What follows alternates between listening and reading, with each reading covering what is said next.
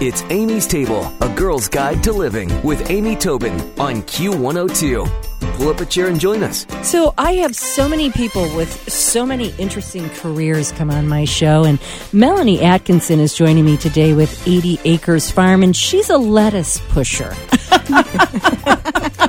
Okay, not really. But that's what you were hired on for, wasn't it, Melanie? It absolutely is. That was my very first business card. Well, I've got to tell you, when you invited me to come out and see, and I feel like I'm the last person on the planet to see 80 Acres Farm, but I was so blown away by everything you guys are doing. The cleverness, the elegance, the smartness of it all was just mind-blowing. So I'm hoping you can tell everybody a little bit about, first of all, what is 80 Acres Farm and where is it? So the first thing you're going to ask me is, it's in a building in Spring Grove Village, and it's a retrofitted building. We took an abandoned building, and we actually manufacture the grow zones as well as we grow. Now, in this building, the total capacity of it is 12,000 square feet. And when you come in, the first thing you're going to see is the experience center, because we solve problems in the kitchen. We all work together, from engineering, marketing, our executive team, our production people, our growers. We sit together, we talk together, we thumb wrestle over certain things, but we work together in order to make 80 acres happen. Now, when you walk out into the grow zones, you'll see 4 different types of grow zones. And that is evolutions of what we have done over just the last 3 years. How did the whole company begin? Whose brainchild was it? How did it start? You know, that is the most interesting story. Mike Zelkind came to us. He was part of the turnaround team for Pierre Foods. And while he was the chief operating officer, he met with people that worked here, just brilliant staff. And Pierre Foods, they focused on frozen foods. And in that process, they were bankrupt. And the turnaround team needed to streamline the operations so that they could become solvent. In working with the team, he met a lovely lady here from Cincinnati called Tish Livingston. They found that they worked together really, really well in a team environment. Not seamless. I mean, everybody comes to the table with their own ideas, but they were very constructive and were able to streamline the operations for Pierre Foods. They were making $680 million a year when they first started this process. Within 5 years, they were making $2 billion a year out of bankruptcy, and recently they were just sold to Tyson. That's amazing. So they're good thinkers. Good collaborators, good thinkers, innovators. Big thinkers. Their next project that they worked on together was another bankruptcy project in Arkansas called Allen Canning, which then became Sager Creek. And in that project, it was as you can imagine in the name, canning. It was a canning facility. And it was bankrupt. It was closed. And in Fayetteville, Arkansas, if you could imagine the impact of 3,000 employees not being able to work, it was very negative. Yeah. So they needed to open that facility. And opening the facility, first thing they had to do was build a water filtration plant. And you ask, why would they need to build a water filtration plant? Well, they were washing sweet potatoes, and the runoff from the sweet potatoes went into the Illinois basin and caused fish kill. And the Department of Environmental Quality from Arkansas came in and closed the entire plant. So that was the first experience with working with fresh food, is just washing sweet potatoes can kill fish. That's so incredible. Yeah. It's so incredible. So that process continued on. They then had to go to all the different farmers, because in order to can product, you have to have grown product to can. So they jumped into a pickup truck and went from Bismarck, North Dakota, all the way down the eastern coast, all the way holding town hall meetings and listening to farmers, people that had done business with Allen Canning before. Some of them chose not to do business again. Others decided to walk with them so that they could become whole.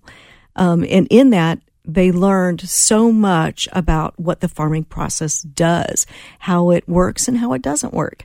And there isn't enough light. There's weather. There's pests. There's so many things. And in having a good crop is actually a rarity more than it is a common point. Right. So the whole time that they're taking this journey, they're thinking, there's got to be a better way. There has to be a better way to get food to people. But look at what we're bringing to the people. They still have pesticides. They still are farming in the most traditional, even if it's organic. Most people don't know this. You can still use pesticides. They're water soluble, but they're pesticides. And the way that we grow, and it's their vision that has come to life. We grow with no herbicides, no fungicides, no pesticides. We grow completely clean, residue free. I mean, seeing the facility, which is so exciting. And let me ask one quick question. Is it open to the public? We do tours the first Wednesday of every month, and you can find them on Eventbrite. Okay. I think they're like $10 or $15. The first Wednesday of every month. This would be a very interesting tour for, I don't care from what angle you're coming, this would be a very interesting tour for you. But when I was there, I was impressed by, as you say, you're not using any of these things we don't want to eat. But also, talk a bit about the watering. I was trying to explain this, and I hope I'm not telling tales all over town that aren't true, but you're reusing the aspiration from the leaf to water. I mean, this is like brilliant. Can you describe that a little bit? So the way that and what Mike and Tish specialize in is bringing partnerships together, bringing big ideas together. So 80 Acres is a combination of big thinkers that have come together. We work with energy people. We work with lighting from Synergy with Philips. We work with plant physiologists, plant scientists. The bug man you got from the zoo. Bug man for Alex Wiedemann. He's the guy. He is just amazing. So since we don't use integrated pesticides, what we do is we have beneficials that we release for an integrated pest management program. And we'll talk more about that later. But what you were asking me about is the water itself. So the process that we do, the way that the wind goes across the plants, it does two things. The wind resistance builds cell structure in the plants, but the plants actually perspire, or it's called transpiration, underneath the underside of the leaves, kind of like the way that we perspire in our armpits. So the wind takes that into all the way across, and then we chill it and pull the water molecules out and recycle them. I mean, you can't see me right now, but I basically just mic dropped. It's like, that is so smart. 97% water efficient. Well, we talk about the shrink in produce in stores, and I was impressed. First of all, the product that I got from you, the tomatoes, traveled from the vine to my car to my mouth. Mm-hmm. There was no travel time, ship time, storage time, but the freshness of the microgreens, of the salad mix, it was a tomato. I tasted a tomato like I would taste in the summer. Yes. So it's all year long. All year long. So that's, to me, from a foodie angle, this is great. A consistent product all year long. Yeah. From a health angle, this is great. Sustainability, this is great. And you're really just beginning, right? Don't you feel like you guys are just scratching the surface? We're on the precipice. So the way that we're building the row zones, but I want to finish answering your question. Whole Foods, you can find our products. The Kroger on the Rhine is our first pilot store. We'll be expanding into 10 others soon. Dorothy Lane Markets and both Jungle Gyms.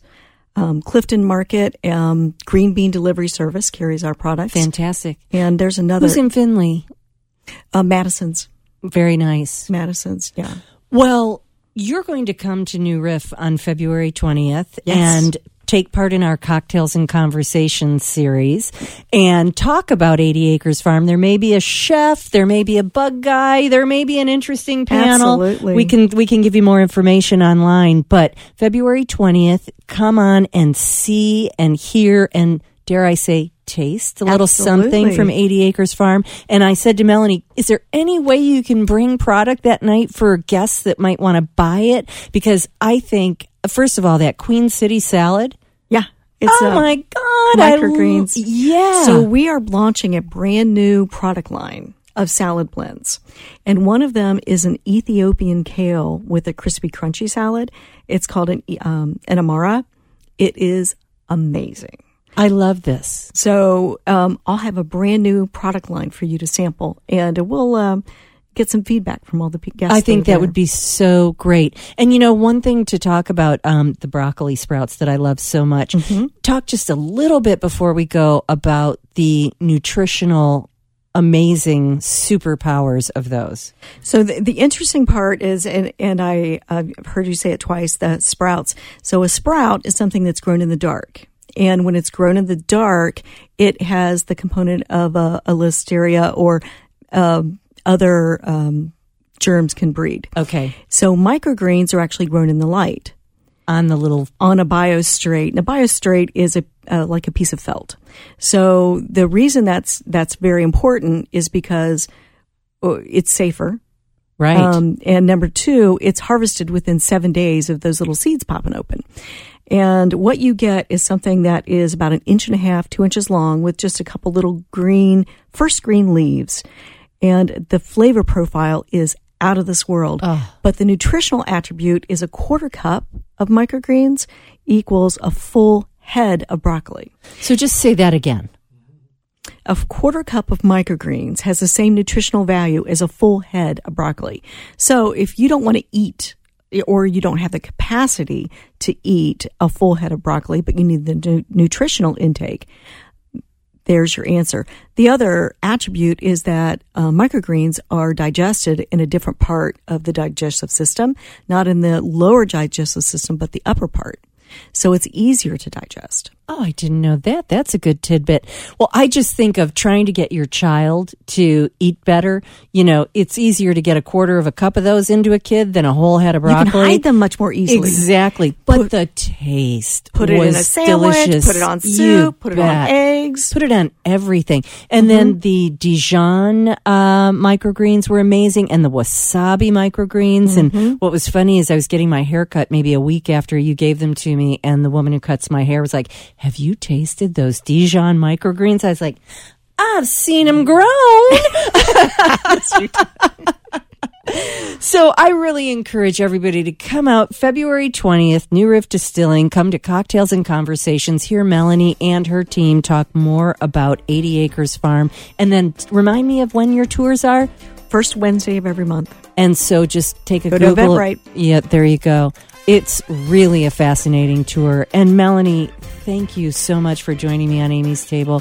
I love what you guys are doing. I'm a big fan, and I so much to think about with the possibilities. Thanks for listening to Amy's Table, a girl's guide to living with Amy Tobin on Q102. For more, visit Amy's blog with Q102 online at WKRQ.com.